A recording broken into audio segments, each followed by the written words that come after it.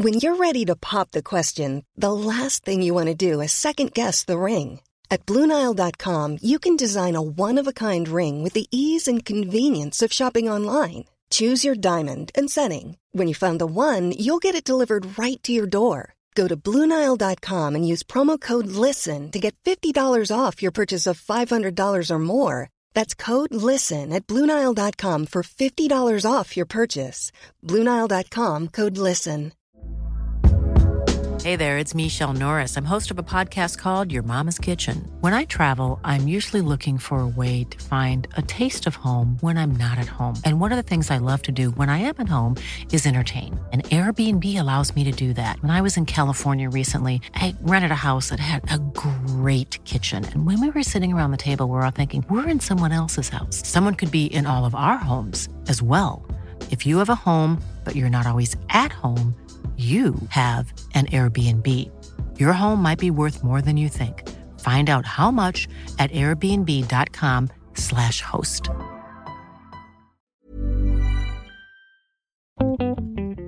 Is hair a material? Are biscuits a material? Are crystals a material? Is plastic a material? Is porridge a material? Can gases be a material? Are eggs a material? Is water a material? What do you call everything that isn't a material? Sorry, I didn't mean to laugh at your question. And yet you continue to do so. Hello, and welcome back to Handmade, the making podcast with real talk about materials. I'm your host, Anna Pajajski, and this episode I talk to precision engineer Michael White about, well, precision engineering. I started by asking Michael how he first became a precision engineer. Wow. I would have had a more interesting story to tell you. But basically, at school at 16, and time was coming up when I'd done my GCSEs and everything, and I thought, I need to start looking for jobs. So I was leaving school. So started looking for jobs. I thought university and going down that sort of path wasn't really for me. Mm-hmm. And I always liked doing things with my hands. So I like making things, and I felt fairly good at it, I suppose. Mm-hmm. But so I thought, let's try and find something that I can do with my hands. I also use my brain as well, so I'm not falling asleep, but also keep my hands working. So just looked for apprenticeships. I found an apprenticeship in a town near me, and I thought, let's go for it. So I applied and I got the job, and that was to be an apprentice engineer, apprentice toolmaker, and that was for 4 years. Mm-hmm. So 4 years came and went, and qualified now. So that's really how I got into engineering. That's pretty much it. That's awesome. Not the most exciting story, but I think it's one that that's really worth telling, because one of the brilliant things about engineering is that there are so many routes into it. Not just the traditional sort of university route, but like lots of really awesome opportunities in apprenticeships to kind of get working and get hands-on experience early on. Yeah, that's true. That's true. And with doing an apprenticeship, you do get the hands-on experience as well. So you're not just in a classroom, you're there working with the guys on the machines, and you learn their little tricks of the trade, and you kind of get to know it more from like inside rather than learning from a purely academic point of view, which I found to be quite good for me, especially the way that I kind of learn. So it's good for me. Although I did enjoy going in the classroom as well, because it is part of it, being in the classroom. So if anybody was out there who's looking to thinking of going to engineering, thinking that they was going to avoid the classroom, no, you won't. You still have to go in the classroom and do lots of maths and this and that. But you get to be very hands-on as well if you're doing an apprenticeship. So it's a good way to learn. And do you get paid as well while you're doing it? Yeah, you do. You get paid to learn. So happy days. So what sort of materials are you working with? What's your sort of, what does it involve? What does the work involve? Well, the work is, I suppose it's all quite similar, but it's all quite varied at the same time. Uh-huh. We make things from very, very big things, very small things. I specialise as a turner and a miller. So that's using milling machines and lathes. Mm-hmm. And the materials we use, mainly steel. I'd say probably 90% of the time it's going to be steel. or some different grades of steel, of course, but it's all falls in the steel range. But we do use some other materials. I mean, sometimes copper, brass, all sorts, Inconel. Well, that's type of steel. Tufnel, things like that. Okay. Tufnel is like it's quite an interesting thing. I think it's a sort of fabric that they soak in a resin. Oh, cool. When they soak it in the resin, it goes rock hard, and it's got really good heat resistance. That's why they use it. It's really, really, really heat resistant. But it looks like wood. It kind of looks like wood because it has a sort of grain, like the same sort of grain that wood has. And it's the same colour as well. That's cool. Most of the time, it's like the brown, woody colour. Yeah. So yeah, those sorts of things. Yeah, so that's pretty much it. Some other materials, but those are the main ones, really. Yeah. And what sort of components are you making? You said like the whole range of sizes, but what's their kind of purpose? Their end of what are they used for? Pretty much anything that you can think of that needs some sort of accuracy, it will go into. But probably, I mean, I'm not mass producing parts, so the things that I make are one-offs, two-offs, or batches of probably the biggest batches I'll make is 50 or 60 of something very small that might not get last very long. But so it's not things for like what you'd find in a laptop, but there'd be things that would make the laptop, if you know what I mean, on the production line.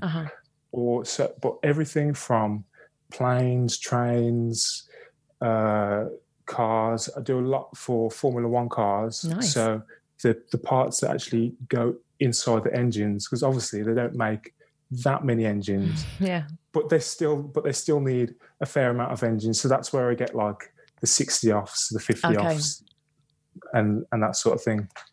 But most of the time it's much lower numbers because they're very specific parts for very specific machines. But those machines go into making all kinds of things, if that makes sense. Yeah, it does. I'm explaining myself very well. No, you absolutely have. It's kind of like, sort of engineering components, I guess, which sounds kind of vague, but like you say, it's all sort of really highly precision stuff that needs to work mechanically perfectly.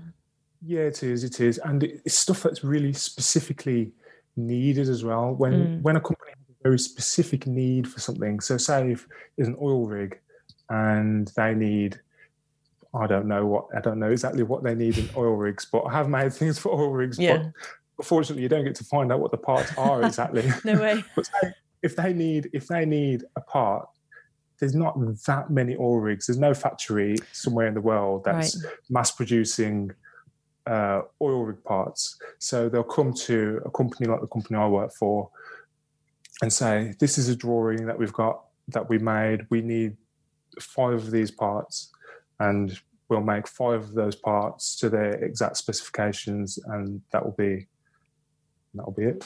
That's cool. So you mentioned the kind of the tools that you work with, generally sort of like lathes and sort of drills and stuff.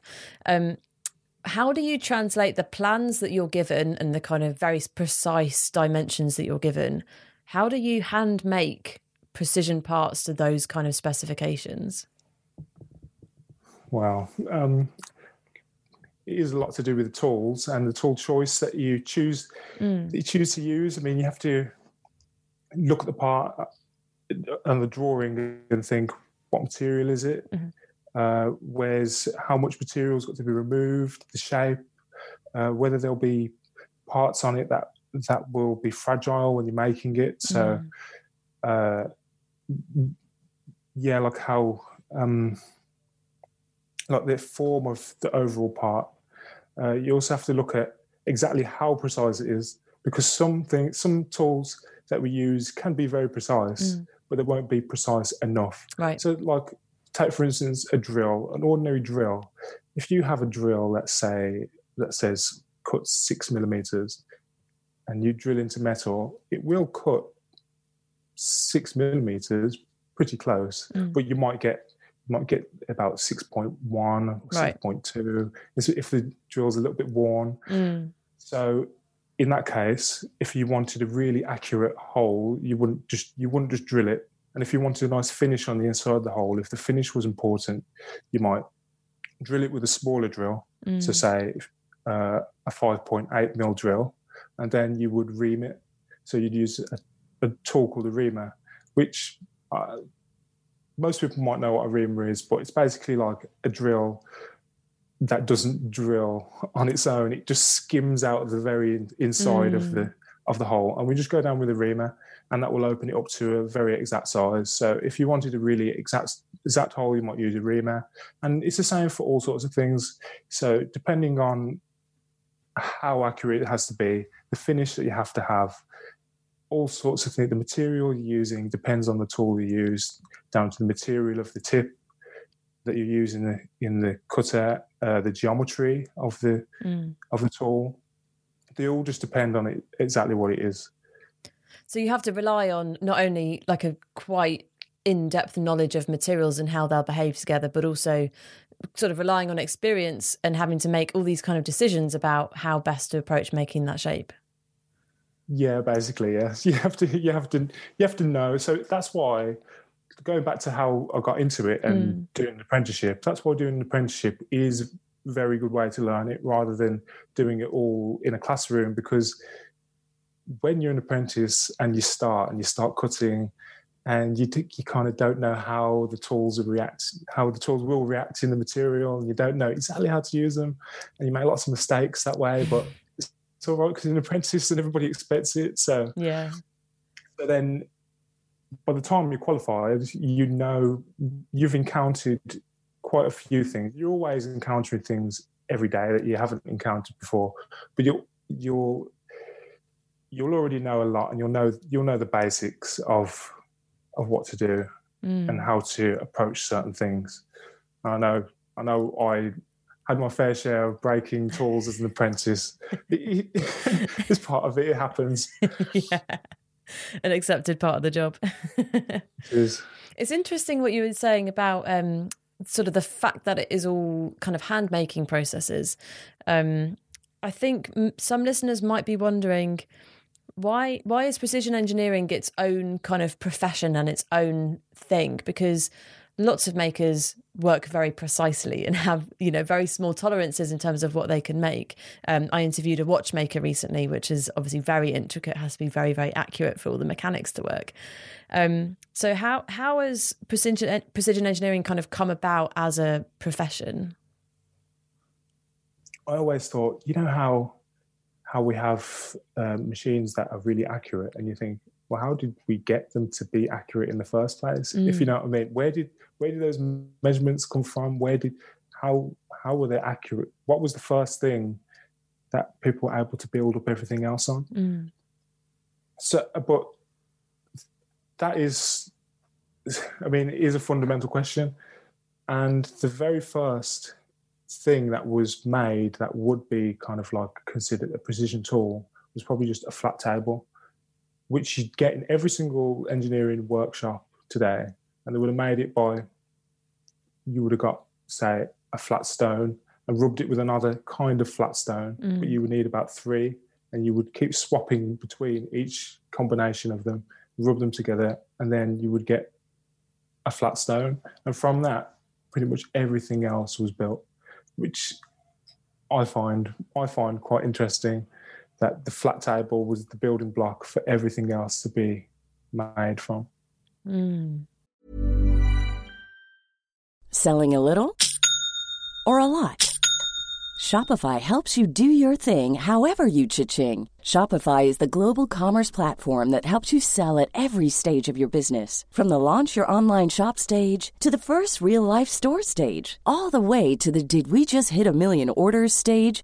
Shopify is there to help you grow. Shopify helps you turn browsers into buyers with the internet's best converting checkout. 36% better on average compared to other leading commerce platforms. Because businesses that grow, grow with Shopify. Get a $1 per month trial period at shopify.com/work. Shopify.com/work. When you're ready to pop the question, the last thing you want to do is second-guess the ring. At BlueNile.com, you can design a one-of-a-kind ring with the ease and convenience of shopping online. Choose your diamond and setting. When you find the one, you'll get it delivered right to your door. Go to BlueNile.com and use promo code LISTEN to get $50 off your purchase of $500 or more. That's code LISTEN at BlueNile.com for $50 off your purchase.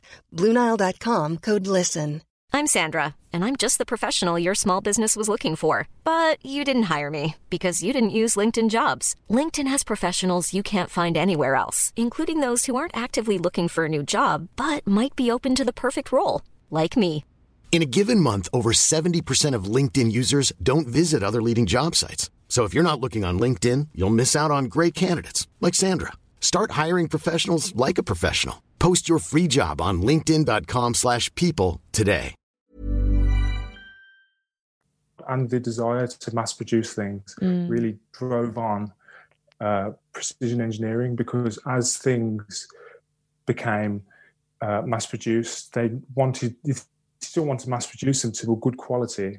And to be able to do that repeatably and to do it consistently, you need to have the accuracy of what a precision engineer can produce. So as you look at how time's gone on, as humans have progressed and technology has progressed and got progressively more intricate, like, say, our phones, our laptops, all sorts of things, then precision engineering really has become its own field, in that there needed to be that element of exact precision, because if you think really that say if you was to have a ballpoint pen, you not only need to make the pen and everything in it, which is extremely accurate, the little ball in the end needs to be an exact perfect size and needs to be smooth so you can write smoothly. But it's not just that needs to be right. We also need to have the supply chain, like the lorries that can drive it. They all need to work perfectly so that we can get our ballpoint pens in our hands for only a few pence. So that's really when precision engineering came around, like when humans started to advance in that way. Yeah, so what you're saying is that we all rely on precision engineers every day, even if we don't realise it. Basically, yeah. Basically, your job is really important. Yeah, it's quite important. Well, I think it is anyway. Yeah, well, you said I would before. say so. Yeah, of course. You said before we started recording that for the benefit of the listener, we're recording in the third lockdown in the UK. But you've been going to work. Have you worked all year? Have you been always going into work? Yeah, I've been working all year. Yeah. Lucky you. Yeah, I only had a little bit of time off on the very first lockdown, and that was it. But the factory's been open pretty much the whole time. Yeah, an essential worker. Yeah, essential. It'd be awesome to hear if you've got any kind of favourite stories, I suppose, from work, or anything surprising that you found during your time working in precision engineering, or any kind of memorable makes or breaks that you've come up across. It's an interesting one. I mean, there's quite a few stories, I suppose. I don't know how interesting they are. I mean, I remember when I just started as an apprentice, I remember working in the workshop and hearing a massive bang, and that massive bang was somebody had programmed a machine and they'd ran the tool into the side. It was a milling machine. They ran it into the side of the table, and it took a huge chunk out the side of the table. And the whole top of the head of the machine, it was completely like 30 degrees knocked over, which takes quite some doing to do. It was basically really, really like in a bad way. The machine was probably the worst thing I've ever seen. As in someone having an accident on a machine. Yeah. I mean, I haven't seen anybody be pulled into a lathe or anything like that. Yeah, I was going to say, there is a risk of like worse accidents, I imagine, but I'm glad to hear that. There is, although that one doesn't sound bad when I say it, like, and you're listening to it over the radio.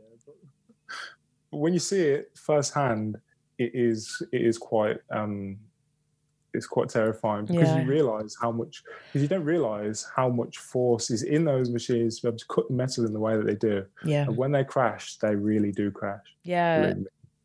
Sort of a reminder of how powerful they can be and how potentially dangerous. Yeah.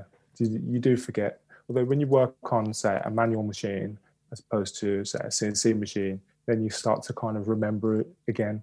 Although you do kind of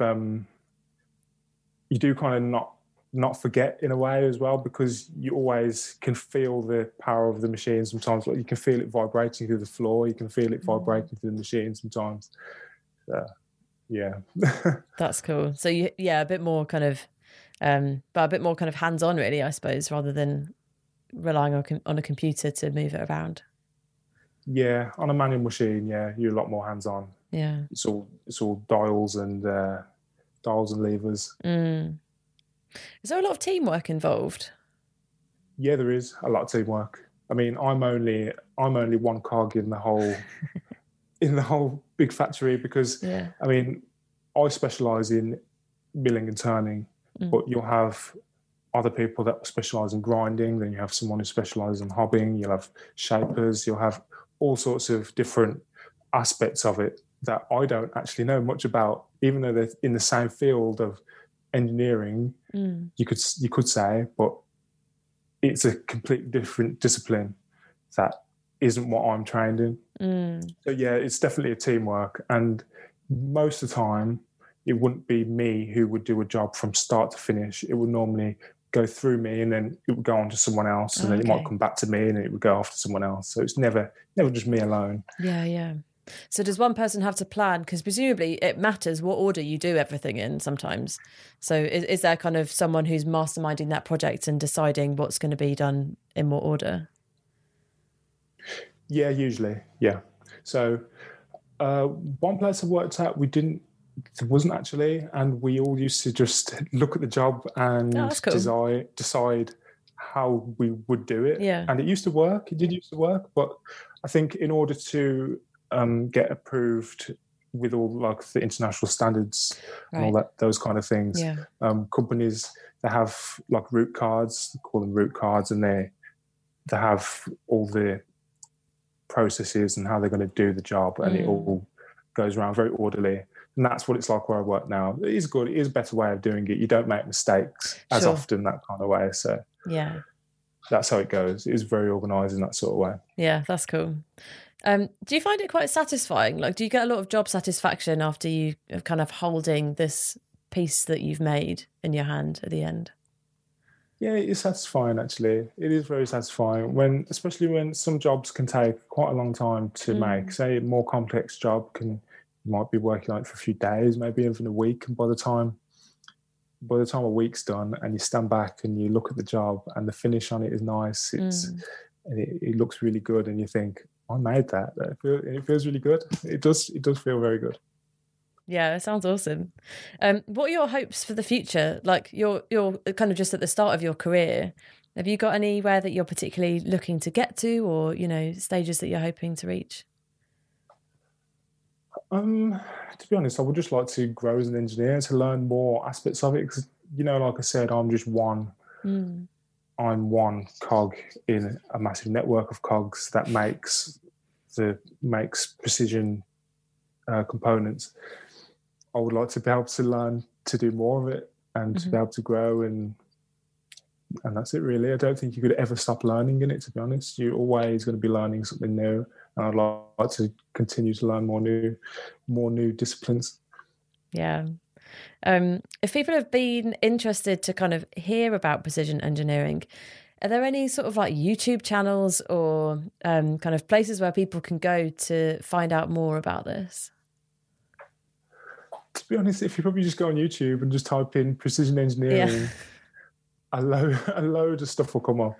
Or just type in tool making, turning, milling, anything like that, and it will come up if you're interested. Or you can there's so much out there to go and look at. Or if you go in, if anybody does live near Birmingham, you can go to the Birmingham Museum, where they do have some things on, say, on the history of engineering in Birmingham, because Birmingham is quite an influential area. Birmingham and the Black Country, it's quite an influential area in this field. So you will go there and you'll find interesting things if you want to learn about that there. Yeah, but internet, if you want to learn internet, libraries, books. Yeah, I imagine there's a whole internet hole that you can go down in terms of like, because it's very satisfying, isn't it, to watch these like curly bits of metal like shave off very slowly, or like, I don't know. I really like watching kind of production processes. I think for people that don't do it, it's very nice to watch. But when you do it as a job, you're over it. I'm over it. Yeah, I'm definitely over it now.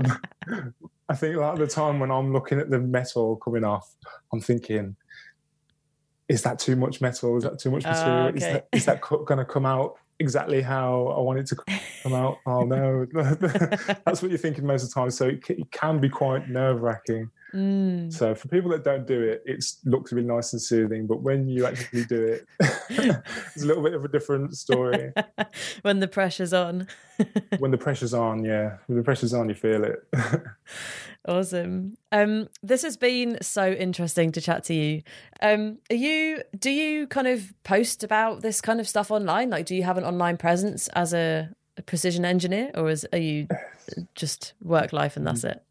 No, work is work, home is home. Yeah. Good for you. So no, not particularly. Nice. Although if anybody did want to contact me, they can send me an email. Yeah, perfect. What's your email address for people to do that? Which is michael.anthony, that's ANTONY, .white@gmail.com. Awesome. So you're going to be inundated with precision engineering questions now from a load of materials nerds. Yeah, which is fine. I don't mind. Awesome. Well, thank you so much for chatting to me. It's been super interesting to hear about precision engineering. And yeah, I wish you every luck in your career. It sounds like a really fascinating area to be working in, and one that will always be necessary and always be there. Oh, thank you very much. Thanks for having me on. So that was the awesome Michael White on precision engineering. Thanks so much to him for getting in touch and for coming on the show. That's everything for this week. As always, like and subscribe to us to keep up to date with everything that's going on at Handmade HQ. If you want to support with a one-time donation, you can do so at supporter.acast.com/handmade. You can give as much or as little as you like, and a huge thanks to everyone who's already done so. It really does help to keep us going. Say hi to us on social media, on Twitter at Real Talk and on Instagram at HandmadePod. Huge thanks as always to Dave Shepherd for our awesome cover art and to Alex Lathbridge for the music mix. Next week, I'll be talking to a friend of the pod from episode 4 of Real Talk, as it was back then, Kimberly Freeman, about her adventures in making plastic jewellery out of polymer resin. So until then, take very good care, and I'll speak to you next time on Handmade.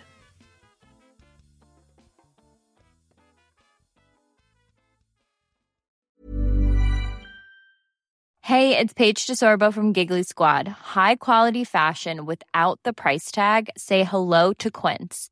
I'm snagging high-end essentials like cozy cashmere sweaters, sleek leather jackets, fine jewelry, and so much more. With Quince being 50 to 80% less than similar brands.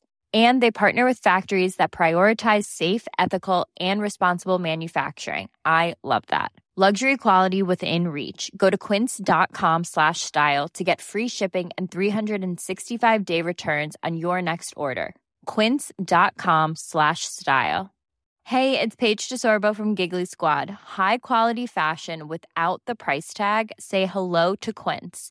I'm snagging high-end essentials like cozy cashmere sweaters, sleek leather jackets, fine jewelry, and so much more. With Quince being 50 to 80% less than similar brands. And they partner with factories that prioritize safe, ethical, and responsible manufacturing. I love that. Luxury quality within reach. Go to quince.com/style to get free shipping and 365-day returns on your next order. Quince.com/style.